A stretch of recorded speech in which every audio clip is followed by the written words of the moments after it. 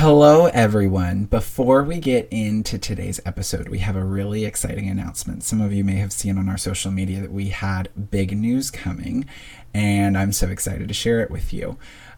So, our big news for today is that Life on Side B is going to be partnering with Posture Shift. Everyone who listened to our last episode, you got to meet Bill Henson. And everything that's going on at Posture Shift. We are so excited that now Life on Side B in this partnership will become a ministry of Posture Shift, and the ways that we can work together in this conversation. I'm so excited. So Bill's here with me really quickly. Bill, really excited to see you as we go forward in this. Yeah, Josh, wow, we've been friends a long time. You've been on staff at Posture Shift. You are the only person who can teach Posture Shift in Spanish. You helped us translate Guiding Families, both editions, into Spanish. So all of that work, not only have we been friends and brothers, but we've been partners, and it is an honor and privilege to continue to partner with you. What you've done with Life on the Side B has been so awesome. And it really is furthering the equipping of the church to advance the gospel among LGBT people of all kinds of backgrounds. And so on behalf of the board and staff of Posture Shift, it's just our honor to continue to work with you personally, but also your team and, of course, Life on the Side B. So thank you very much, Josh, and it's going to be a lot of fun in the months and years ahead. Absolutely. I am just as excited. Our co-host team is as well. I think there's so many great things that are going to come out of this, of us just joining forces in this and working together in order to help LGBTQ people, churches, parents, yes, and do all of this together. So y'all, if you haven't already checked it out, go to postureshift.com, go to guidingfamilies.com, go learn about it. It's great. And we'll be talking about it more to come. And with that, we're going to go ahead and head into today's episode where Sarah and Grant are talking to Matt Ventura, amazing person, about identity and queerness. So with all that, let's head into the episode.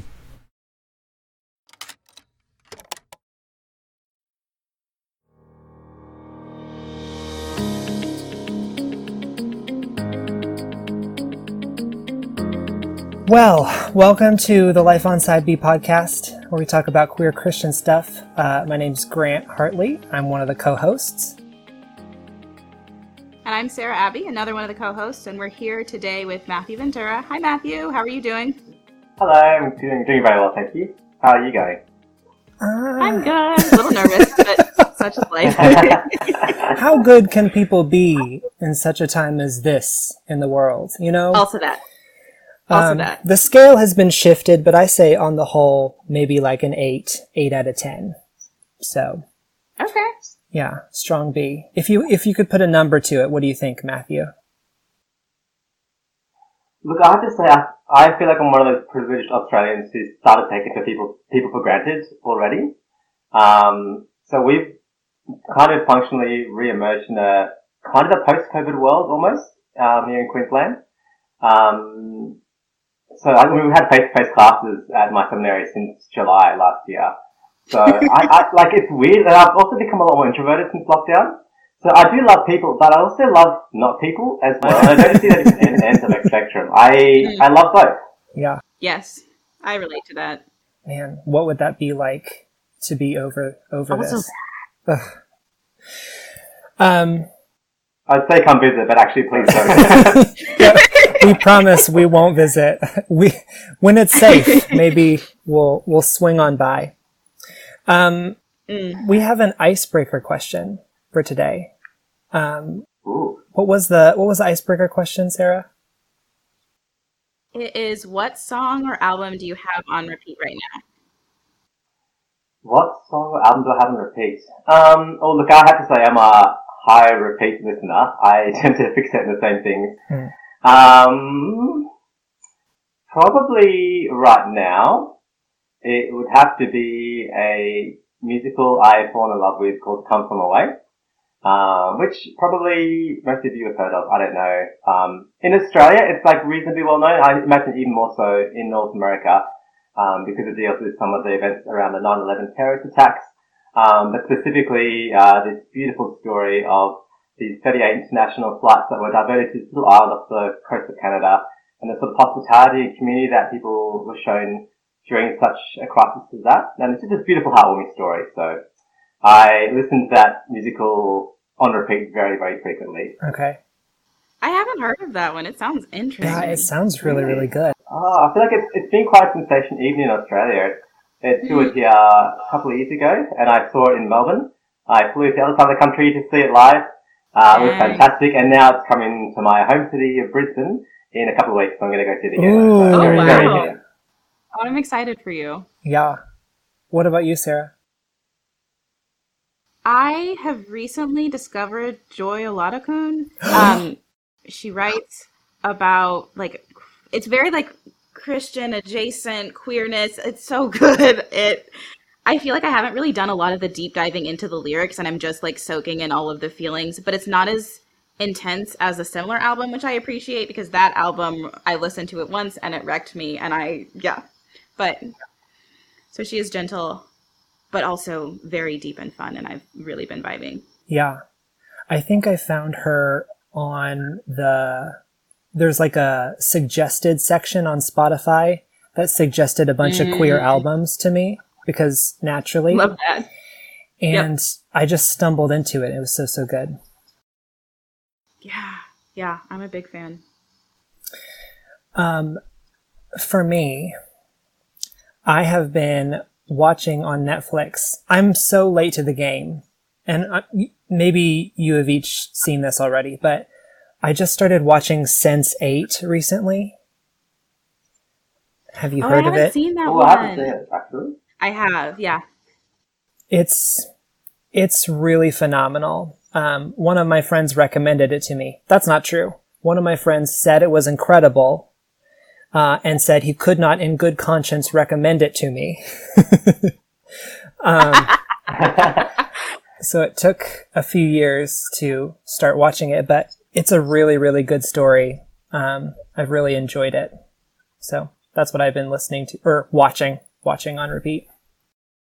Yeah, I feel like you broke the rules of the game by taking it from like a song or an album and making a Netflix show, but that's okay. I feel like there's something about No, that. I That's don't. okay. Maybe I misheard, or maybe I just like breaking the rules. Either way, Yeah. yeah, I'm a rebel. What can I say? So we're gonna be talking about what's our topic today? Queerness and identity is our topic today. Queerness and identity. And so we're talking with Matt in part because he wrote this really good article on identity, and specifically when it comes to language. So, yeah, I don't know. Do you want to introduce yourself a little bit more, Matthew? Yeah, sure. So I'm Matt. I live in Brisbane, Australia, which is why I have this accent, if you hadn't picked up on that already. What to say about myself? I studied music for many years and then I'm a professional bassoon player. And I'm now at Bible college, or I think in the US you'd call seminary, would be the closest equivalent, studying to become a ministry worker and really loving that while also doing some music stuff, freelancing as well. Other interesting things to know about me, I grew up in the country, in the Snowy Mountains, in the cold part of Australia, down south, and I identify as bicultural, so I'm Filipino-Australian. My dad was born in the Philippines but grew up in Australia, so that's a little, I guess, snapshot of some of the things that make me me. Yeah. What labels do you use to describe yourself? What has your journey been with queerness in general? Tell us a little bit about that process. This is probably... I totally forgot to mention those things. That would have been pertinent to that topic, wouldn't it? Gosh, that's funny. That was not a deliberate omission, by the way. I was just like, all the interesting things I could say about myself. I'm not that interesting. That's not That's not true. So my pronouns are he, him. I will use a variety of different synonyms to describe my sexual orientation and my experience of that. Most of the time, I probably default to using the word gay because that's what most people in my cultural context understand to mean someone who's attracted to the same gender. I'll often use the word, the term same-sex attracted or queer as well. That's probably been a bit of a journey of like exploring which adjectives might describe my experience most clearly to people, and a journey of both understanding myself and my own experience of sexuality, but also a journey of working out what people actually hear when I say certain words. Because it's not simple. It's not like you can just Google a definition for a word and you know what that word means to people. Even the difference between us both speaking English to each other, but you are in a different English-speaking country to me, and the way that you'll use certain words is quite different to us in different cultures. And obviously you have subcultures where you have an evangelical Christian subculture which likes to reappropriate words to mean different things all the time. Or even within the music world, I found like there's a very strong set of values and vocabulary that is quite different to the rest of a secular world. And that's always interesting. So even just working out how to best allow people to see me and to know me well sometimes involves a certain degree of code switching, I guess. And that's not necessarily to pander to what people want or expect me to say, but just trying to choose the language that's most clearly going to connect with people that I'm with. And that's not just true of sexuality, that's probably true of life in general. Like, as someone who's bicultural, I can find that there are times that I identify more as Filipino and other times I identify more as Australian, depending on who I'm with and the context I'm in. And so the way that I might choose to present myself, or the way that I might actually see myself, will shift, and that's just, I think, a natural part of being complex and, multifaceted human beings. Absolutely. Absolutely. Yeah. As you were talking, we were thinking about how most of the online spaces, and like websites for, Christian sexual minorities who subscribe to what might be called the traditional sexual ethic, they tend to be skewed pretty American, for the most part. I think there's a few places in the UK as well, but, how has that experience been for you? Have you been, reading most of the resources and noticing all the American context, and how is your context different? What's that been like? That's a great question. And you're right, like they do tend to skew specifically US American. I think that like as an Australian, that's a pretty typical experience for us to have. Most of our media is pretty heavily influenced by US American culture and media. And so we're actually very accustomed to, I guess, seeing the world through another culture's eyes, and being pretty quick to make those cultural translations into our context.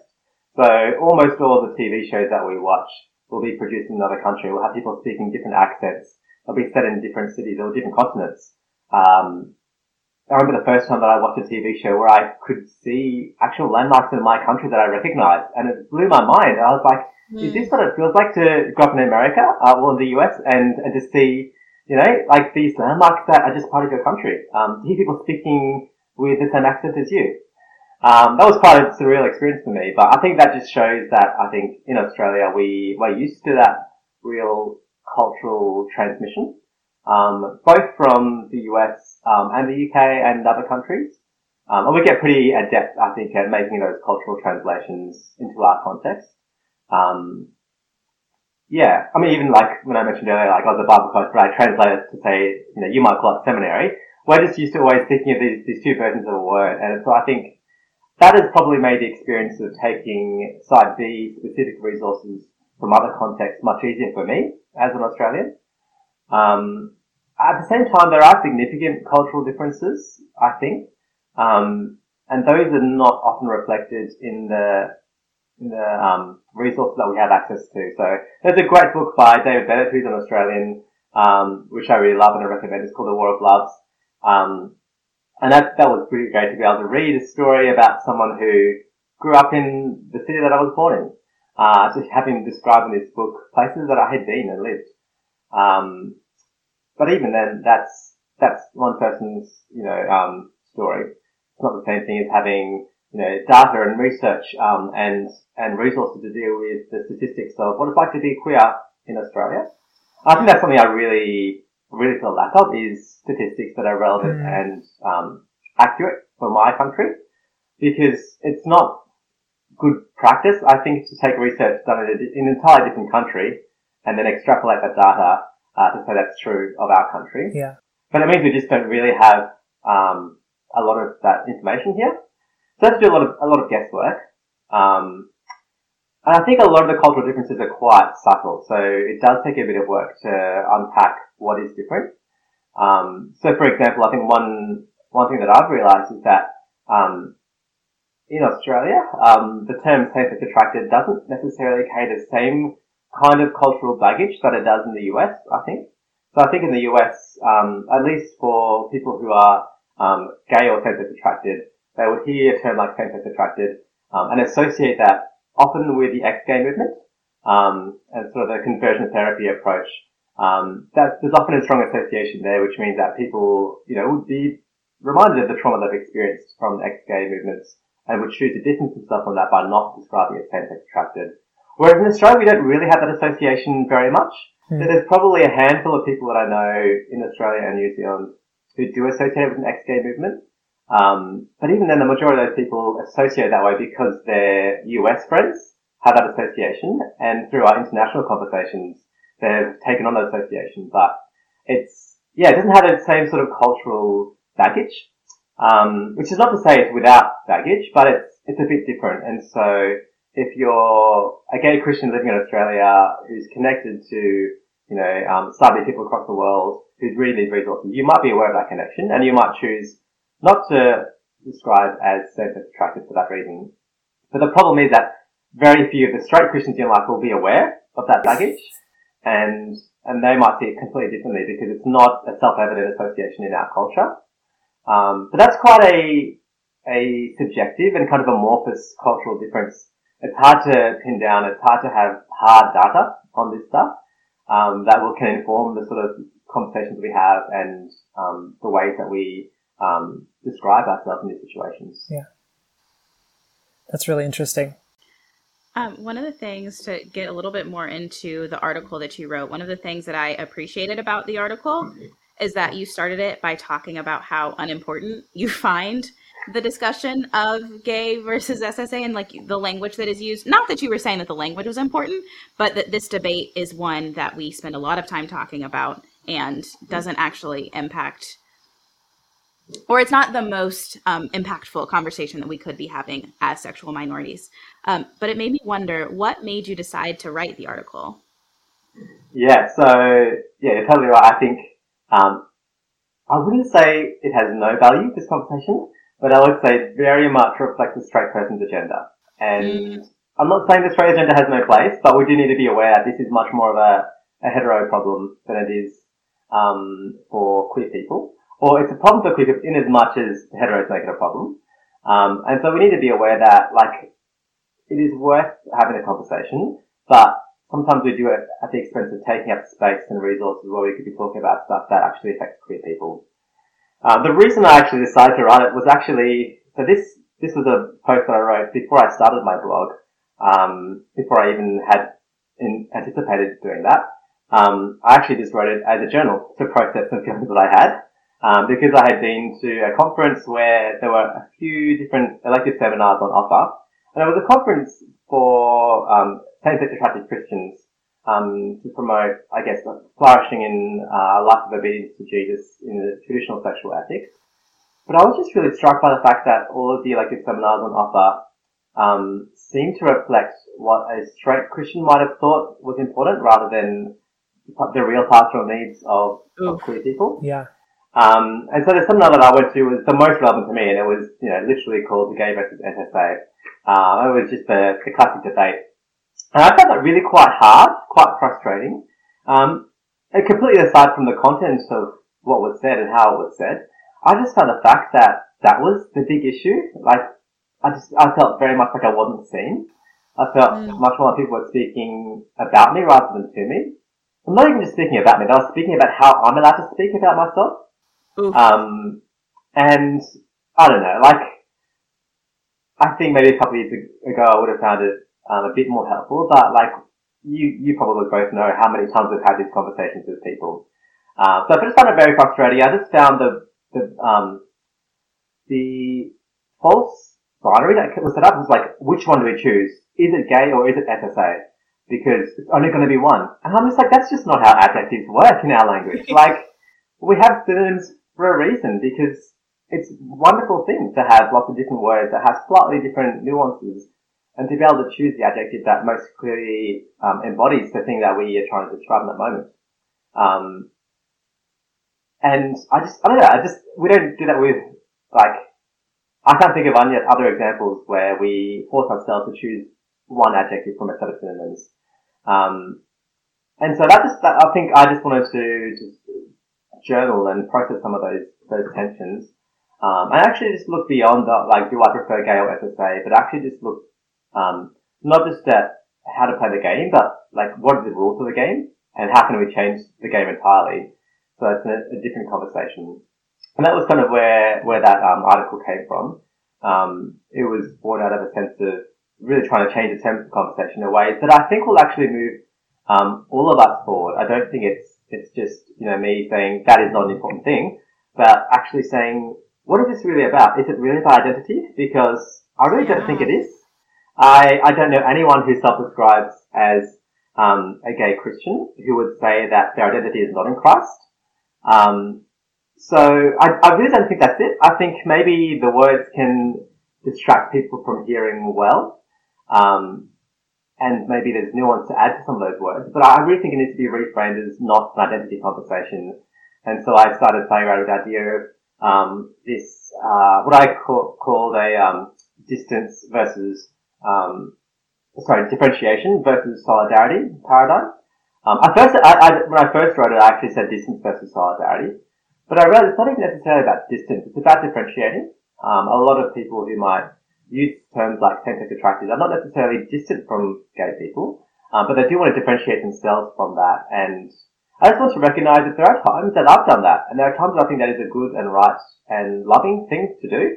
But there are also times that I, want to be a loving friend and neighbour and really want to express solidarity with other queer people.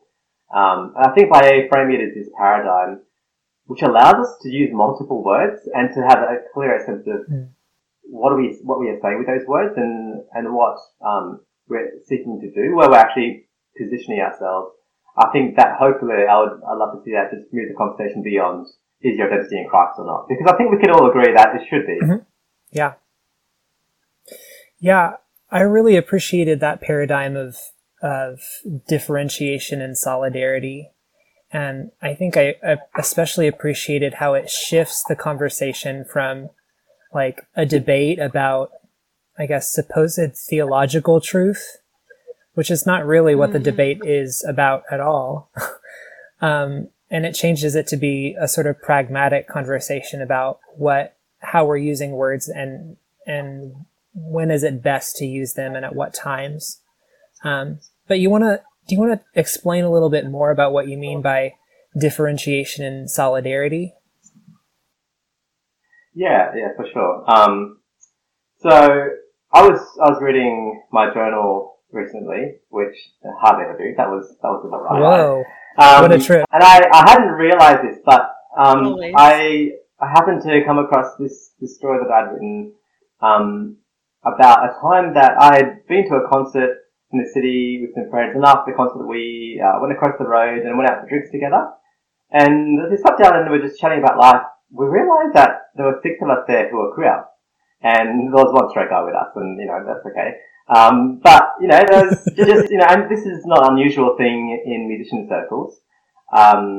We just kept finding ourselves all sharing our various coming out stories, and it was this really unique experience, I think, of and many of the people I wasn't really close friends with. Many of them were just colleagues who I hadn't really spoken to before that evening. But we felt this very deep sense of solidarity. So we were sharing our experiences of coming out, or what it was like to be queer teenagers starting to come to awareness of our sexuality and gender identity. And I realized I was reading the journal, and I said that until that night I'd never actually used the word queer to describe myself. But when I was spending time with these people, I just felt such a sense of solidarity with them that it made sense. And queer really was the only kind of umbrella term that worked for all of us. That encapsulated both the different expressions of gender diversity as well as different sexual orientations. So they would describe as queer. And I think that experience just made me think it's actually okay and even a good and God-honoring thing and a loving thing to be able to sit with a group of people and hear their stories and show empathy and to do that as an us and not as a them. That was a profound experience for me, to realize both how much that can be healing for me, but also how that can unlock this deeper experience of friendship, to be able to come alongside someone and say, yeah, I get it. I feel with you.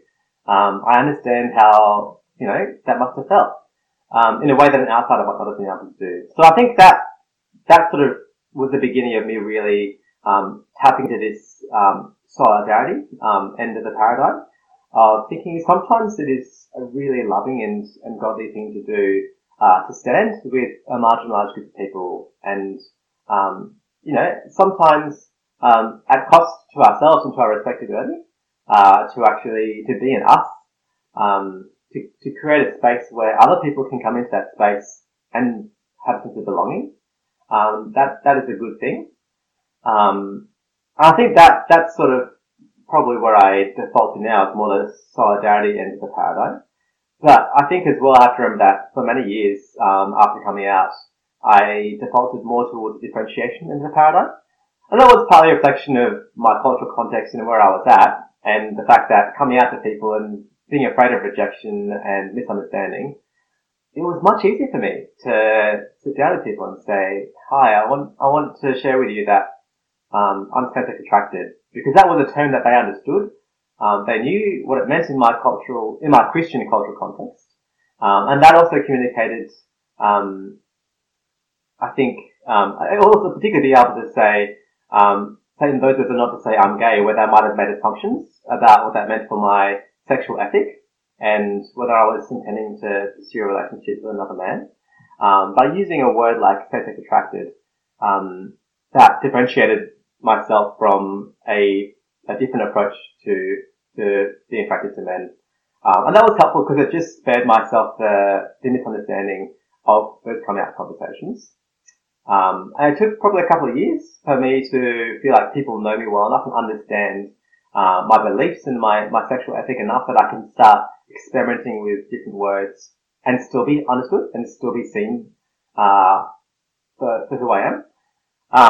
So I see myself, I guess, shifting a little bit along this paradigm.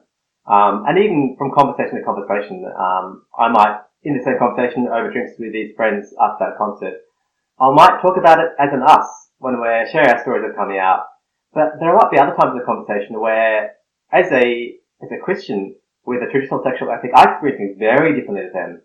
And we're actually drawing out the differentiation of actually saying, actually, I don't know what it's like to introduce my partner to my family because I've never been there. I don't actually have the right to speak into that as one of you. And it would actually be quite arrogant, and naive of me to assume that I get that.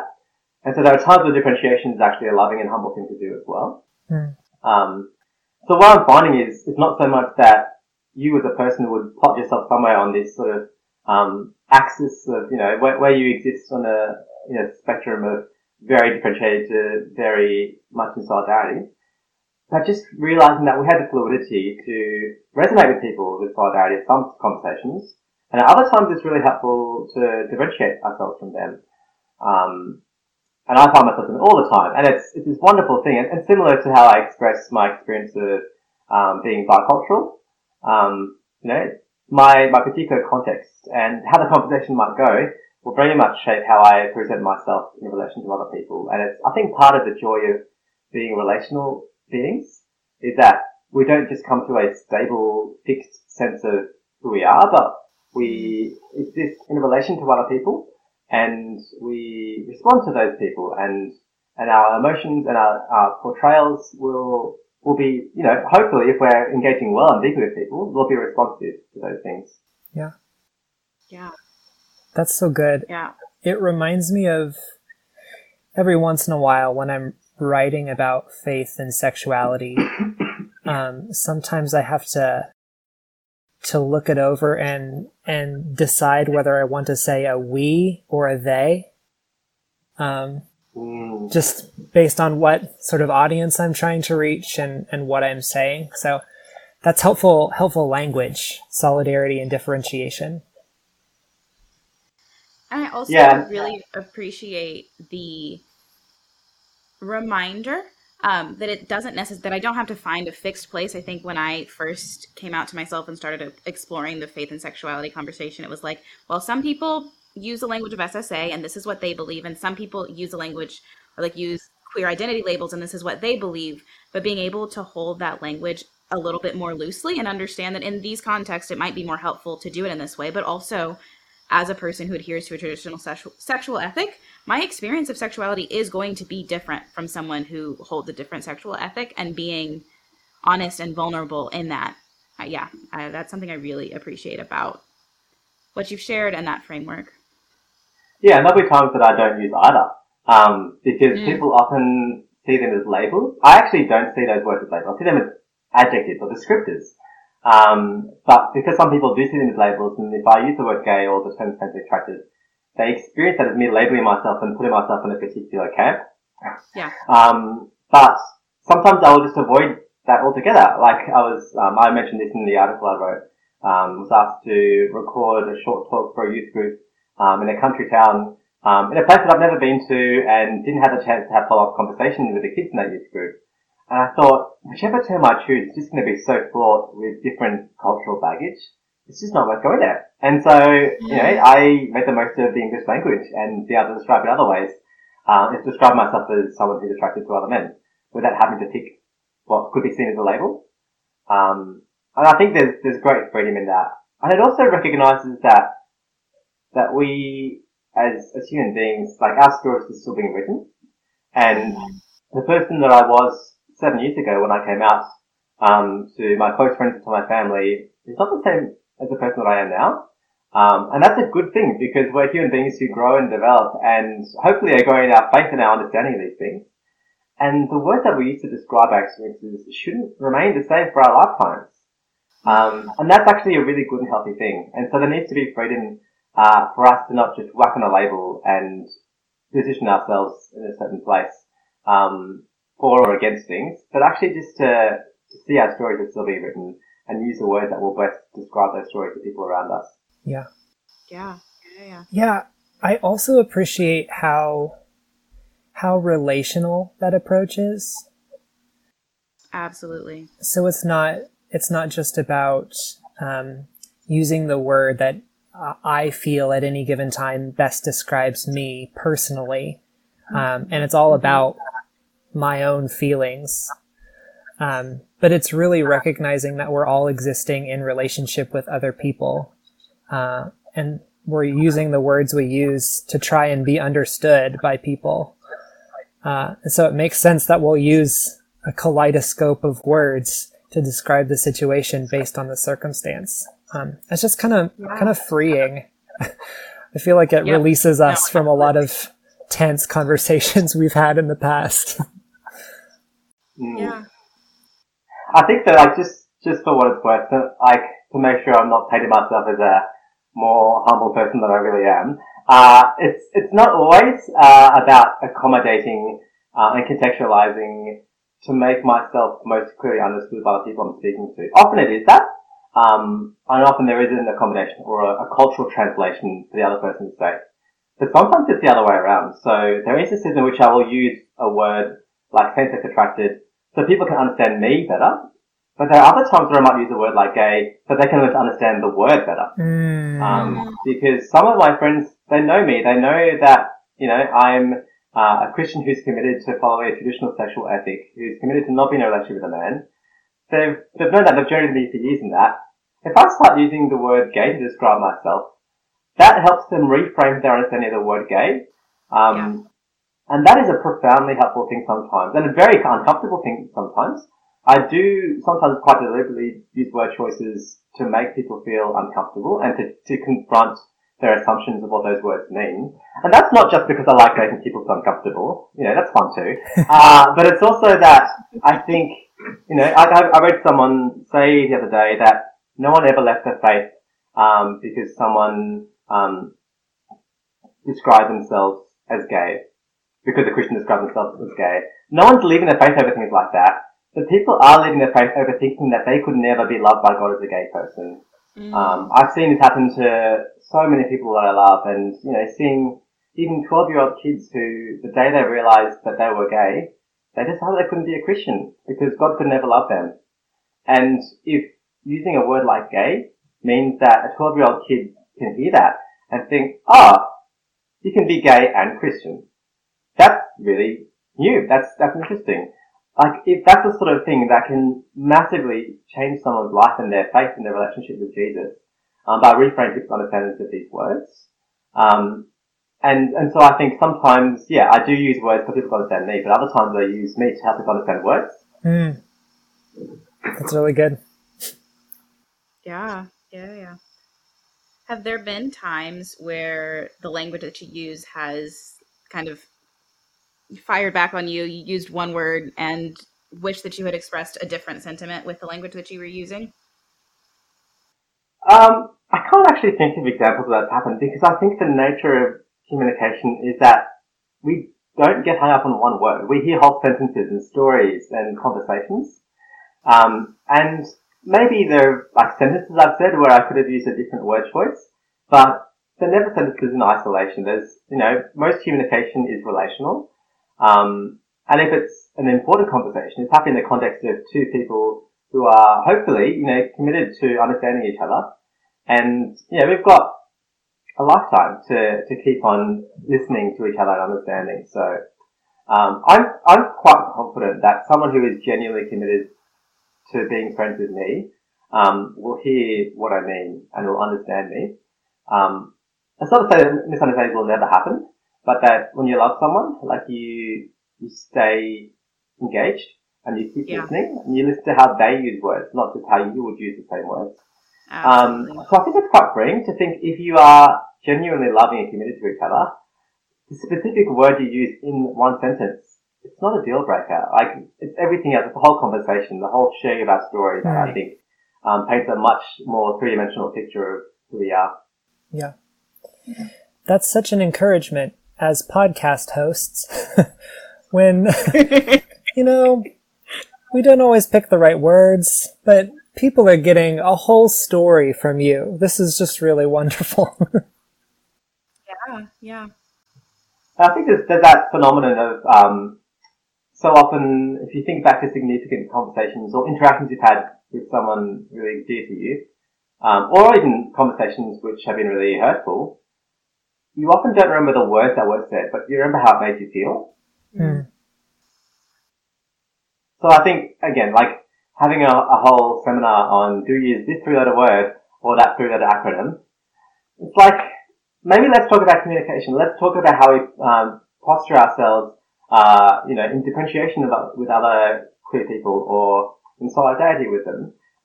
Let's talk about how we can present ourselves as Christians, as followers of Jesus, while also speaking openly about sexuality. Let's talk about communication by all means, but let's not get hung up on this three-letter word, because that's not even the whole sentence, let alone the whole conversation.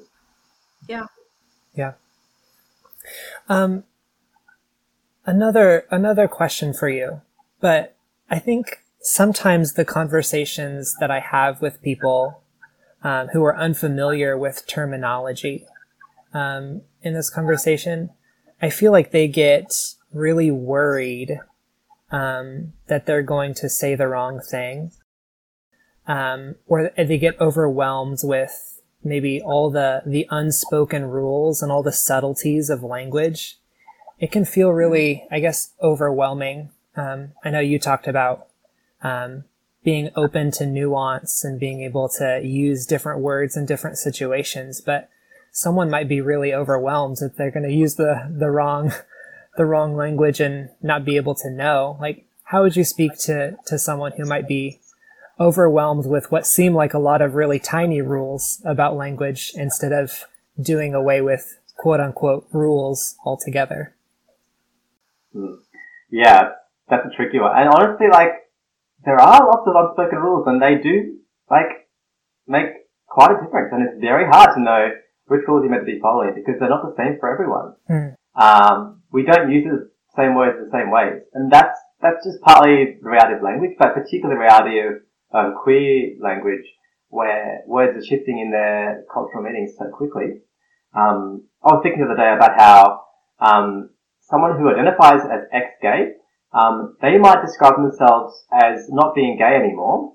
And by that, they might not necessarily mean that they're not attracted to the same gender, but they might mean that they no longer identify that way. And I might use the word gay to mean that I am attracted to the same gender. And so the way we're using those words differently might mean that that person is not gay by the way they use the word, but they're gay the way that I use the word at the same time. Mm-hmm. If that makes sense.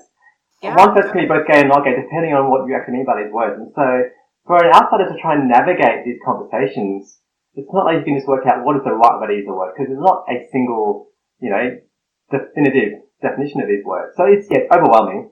I say that probably that actually we as queer people need to practice what we preach and listen well to how our straight friends are using words, not just the words they use, but the way they're using those words.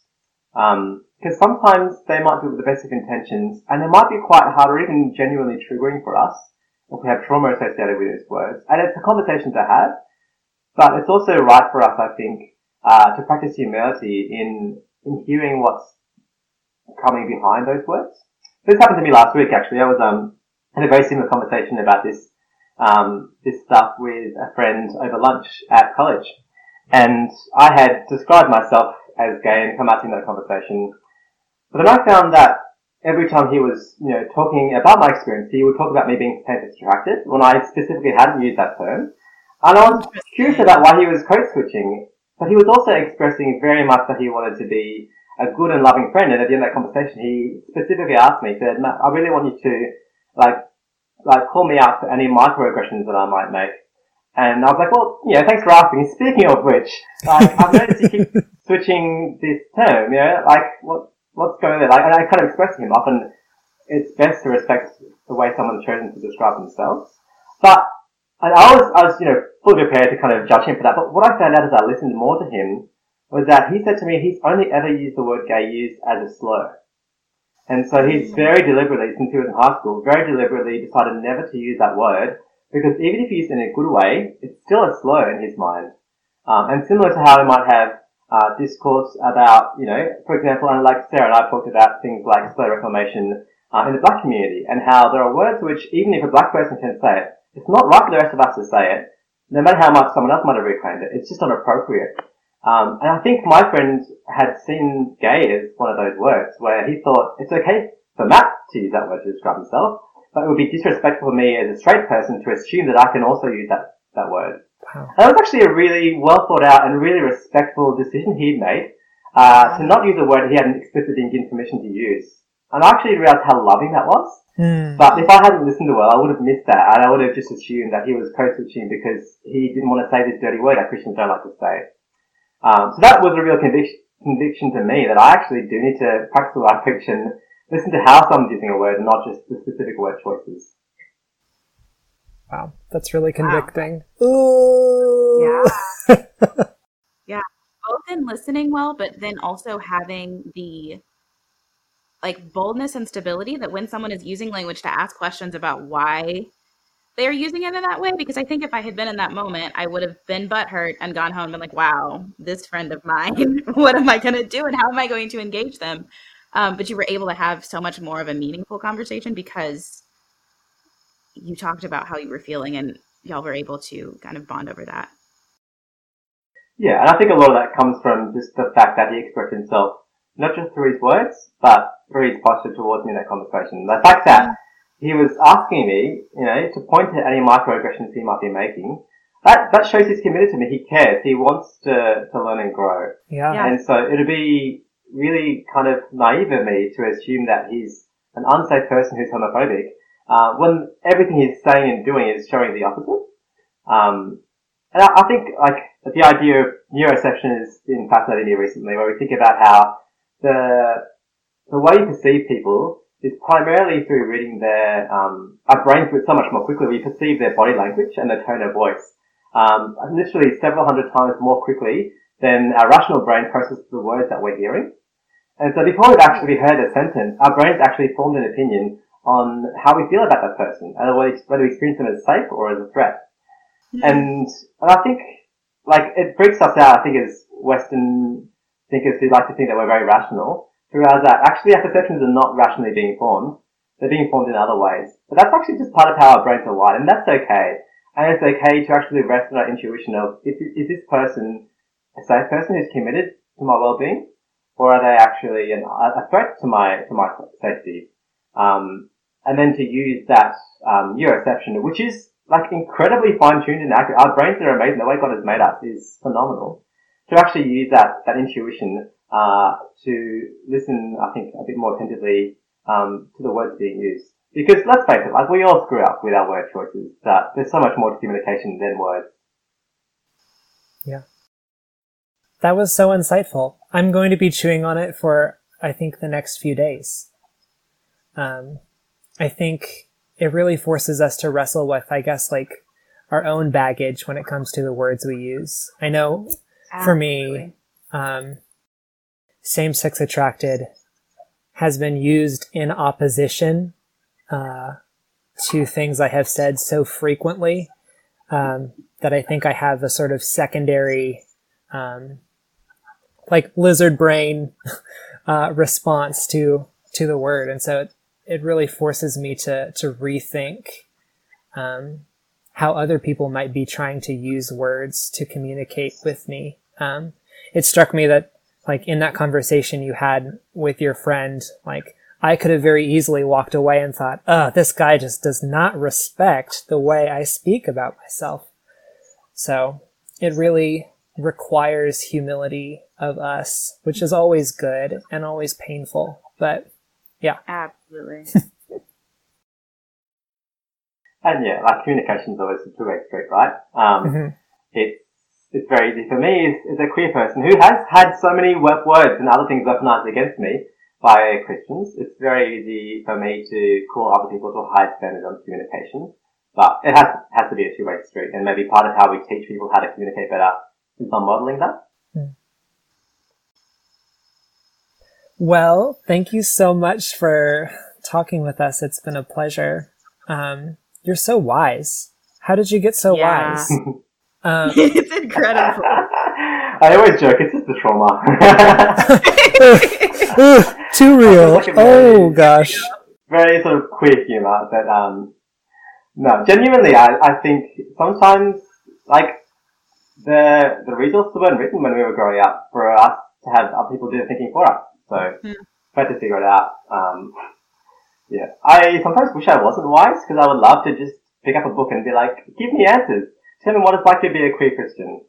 That'd be nice. Well, you should probably write that book, right? I mean, I'm sure lots of queer kids would jump at the opportunity to read something that you have written. Actually, I've been reading Nate Collins' book, which has been really eye-opening for me, because I feel like a lot of the books that I've read on, sexuality from a Christian perspective have been quite, like, 101 level. Like, they're basically, sexuality for a straight person who's never thought about it before. And that's good, and it's right that those books exist, but they haven't necessarily done the intellectual or emotional labor for me that I needed to be done for me to flourish. But I find this book, it's taken the intellectual, thoughtfulness to a whole new level. Like, it's not just, answering questions I haven't found answers to, but asking questions I haven't even thought of about identity and faith and sexuality. So that's been really interesting. I've really enjoyed that, and I just wish it was around 10 years ago.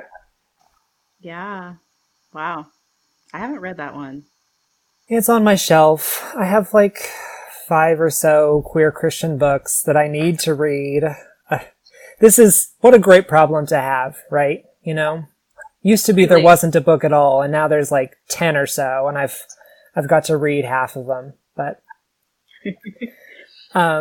Well, The struggle is real. I feel like though, like I feel the same thing sometimes. I don't know if you guys get this, but sometimes you can feel a certain pressure to like keep abreast of all the literature being published on this topic.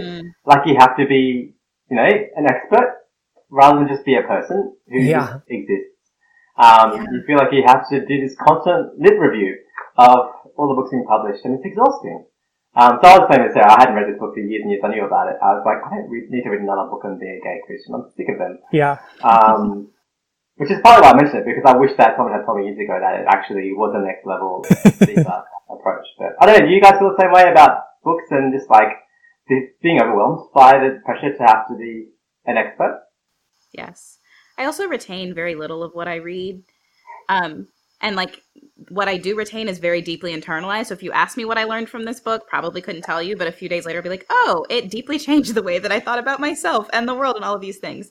But I think it makes it very overwhelming to read all of the books that are out. And I think too, so many of them are written by men, which is good and beautiful, but also requires a lot more translation and contextualizing with my own experience. Yeah. Yeah. I think for me, it sort of tricks me into thinking that like I'm not an expert on my own experience unless I can quote from people who've written books. Absolutely. And that's not true. We're all an expert on our own experience. But yeah, I think if you told me years ago that you would have 15 books that you want to read on this topic and that you respect all the people who've written these books, I would think you're crazy. There's just been an explosion of literature. So that's really encouraging. Things are changing, but we don't have to read all of it. I've got other books to read. I want to read some novels, you know? Yeah. Yeah. Yes. Yeah, and I love when you say that, like, we don't need to, like, have the, you know, the sources to be able to be expressive of our own experience. Yeah. I feel that. Even, like, thinking about, you know, coming to the podcast today and talking about, like, you know, the topic was identity more broadly, thinking, well, what smart things have I got to say about identity that will sort of add to the discourse? And I'm like, I don't have to be an expert in this stuff, you know? Like, it's enough to talk about identity as, like, as I experience it in my own life and in the world, without having to have, like, 3 different books that I can quote from to say smart things. The horrible things, like, and I, like, you hate myself for this while being proud of it at the same time. It's like, I do have, like, a pile of books next to my desk where I could pick it up and I could read you a quote about identity that's been really insightful. And it's great that, you know, some queer Christians have the capacity to be able to do that, but I'm super conscious that sometimes those of us who like talking about interesting conversations actually make it harder for other queer Christians to exist as normal people. And that the more thought out we might be, the more intelligent we can have conversations, the higher a standard we allow our community to set for other queer people to be accepted. I'm just quite conscious of the respectability game that our churches often play, and how, you know, I might be able to articulate a robust theology of certain things I have an opinion on, but it's not right that other queer people should have to be, you know, have a theology degree to be a gay Christian. We often joke about that, don't we? That, you know, you have to have a theology degree to be a gay Christian. And it's funny because I'm doing a theology degree.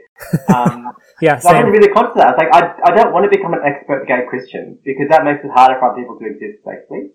So I kind of wanted to say that at some point in this, so anyone listening doesn't think that, you know, they have to have all of this stuff figured out to be able to exist openly as a gay Christian. And it's okay to not have answers, not to have the questions, and to just be. Yeah. Yeah. That's so good. I think particularly as someone younger than both of you, I feel a lot of that pressure of, I don't know all of the theology. I kind of resent that being queer means that I have to know a lot more theology than I did before. But I think it's been really helpful to be in spaces with people who have done the work and have the knowledge, and to remember that, oh, like, I know, A, I know more than I think that I do. B, that I am following God. And if Jesus tells me to go to seminary, I'm going to go to seminary and I'm going to do this learning. But also sometimes pursuing my own flourishing looks like reading a queer YA novel and just thinking about what it would have been like to be out in high school and be in a safe environment and allowing that part of myself to settle and sitting in joy and like sitting in rest and doing those kinds of things versus the constant like academic intellectual pursuit that I think is good and beautiful, but not always. I think sometimes it can feel like that is the like aim and the objective and what actively pursuing God in my sexuality looks like, and that is not always the case. Yeah. That's so good. And it reminds us that we're not just brains in many cases. Yeah. You know, like to be human is not just to be a thinker. And actually, I think a lot of that hyper-intellectualism comes from literally a dehumanizing picture of human personhood that sees our brains as distinct and different from our bodies. It sort of separates our person into these discrete parts, which is just not at all a biblical idea. But also, I don't want to come across as sounding anti-intellectual. Like, I think theology is a good and beautiful thing that helps us know the nature of God. Absolutely. But our safety shouldn't depend on how well we can articulate our theology. And that's what's often different about the queer experience of theology, is that it's not that I don't want queer people to be thinking theologically. I think it's a beautiful thing that a lot of us are particularly gifted at. But I would love to see a world where we didn't have to be gifted at that to be able to be Christian and safe. Yeah. Yeah. Yeah, and I think it would also be helpful to sort of level the playing field. You know, I think a lot of people who aren't queer have experiences that they don't examine theologically, and so I think there's a real disparity, I guess, between queer people who have to have theology degrees to speak about their experience at all, and straight people who don't think about certain aspects of their experience where they might really need some theological insight. So, yeah.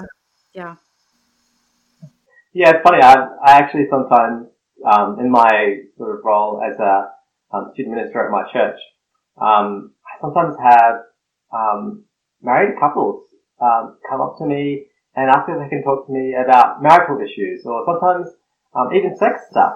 And it's not because I have any experience in a relationship. I've never been in a relationship in my life, and I find that quite hilarious and ironic. But it's because, like it said to me, that you've actually thought deeply about like God's picture of marriage and the theology of sex. Like, to be celibate, to choose that, you've actually had to think deeply about this in ways that a lot of other straight couples might not have done. And I both appreciate that. Like, I appreciate that God has gifted us in different ways and that we have unique perspectives to offer the church as queer people who see these things kind of from the outside, without the same blind spots. But at the same time, it sucks a bit that we're doing all the intellectual labour for everyone, where they're not even thinking about the issues that actually affect them, let alone straight couples thinking about the theology of celibacy. Like, that would be nice. If I could just go to America and be like, being single is hard. Explain it to me. You know, talk to me about a theology of singleness. Like, that'd be nice. They did that to me, and I would love a world where we're actually bearing each other's burdens, not just practically, but also in our intellectual labour as well. Yeah. Wow, there's so much to think about there. I feel like we got off on a little bit of a tangent that's sort of unrelated to language, but very good too. Very important. We love it. True. Oh, did you have something to ask, Sarah? I was just going to say before we go, are there any books or music or resources that have been particularly helpful for you that you would like to recommend to our listeners? Look, I think maybe like just sort of going off this tangential, not hyper-intellectualizing approach. I could talk about Christian books that have been helpful, but I think like we are access to those resources. They're great. Been there, done that.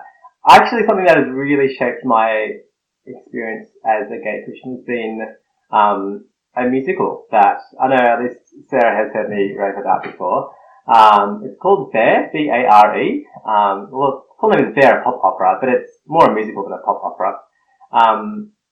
And what I love about this musical is that it's this really heart-wrenching story of two teenage boys in a Catholic boarding school grappling with coming to grips with the fact that they are in love with each other. And they also hold their faith as a really important part of their lives. They're also just navigating the usual high school stuff of not fitting in and all the complicated stuff that you might experience there. And I've never come across a piece of literature that's not so deeply relatable. I realized when I first saw this musical just how much I'd never really seen people like me on the stage or in a book. And that was deeply healing in a way, and not just because they were gay, but because they were grappling with the intersection of their faith and their sexuality. But particularly, I think what I really appreciate about this work, and it does this in a way that I think intellectual literature can't do. Story-based art, I think what it does so well is that it leaves room for ambiguity. It doesn't give neat answers to, here's how you can reconcile being gay and Christian. It doesn't say, this is what the church got wrong, or this is the right theology of that. It just tells the story as it's experienced by the characters, and leaves it hanging with this heart-wrenching ambiguity. And I think that sometimes is what we need, is actually to be able to storify our lives and our narratives, to actually to step back and understand that, and to know it's okay that we haven't, got this neat resolution tied up yet. And to have, and particularly because it's song, it's not just words, it's not just story, but to have those things that can express emotions that I couldn't quite express myself. I couldn't sit down with a friend and be like, here's a dot point list of all the things that I'm feeling right now about being a gay Christian. But to be able to just send a link to a song to a friend and be like, this gets it. This song is all about a prayer. There's people asking God, are you there? Do you hear me when I cry? But all the different emotions behind that the cumulative result of that whole story up to that point. I think that has really served me in a way that Christian books have done a different way, but they have been able to do this, so that ambiguity tolerance, the appreciation of beauty in story, even if it's a dark and a complicated, even a painful story, but seeing beauty in that, and in the resonating with each other's stories. So that's their musical. I think I'm shocked that more gay Christians haven't heard of it, because it is such a vibe, such a mood. Okay. I feel like everyone should listen to it at least once. I'll look it up as soon as we're done. I'm going to look it up and put it on my Spotify. It's on my to-do list to listen to. Yeah. Well, thanks so much for talking with us, Matt. Before you go, where is the article that we've been talking about? I don't think we mentioned where to find that. True. That is on my blog, so that's singledout.blog. Singledout.blog. That particular post is called Gay versus SSA, and the subtitle is, and why that's the super title is what I'm writing about. Yeah. So you can scroll back and find that. There's some more recent posts from there as well if you're interested in that. Yeah. Awesome. Thanks so much for joining us. Thanks for having me.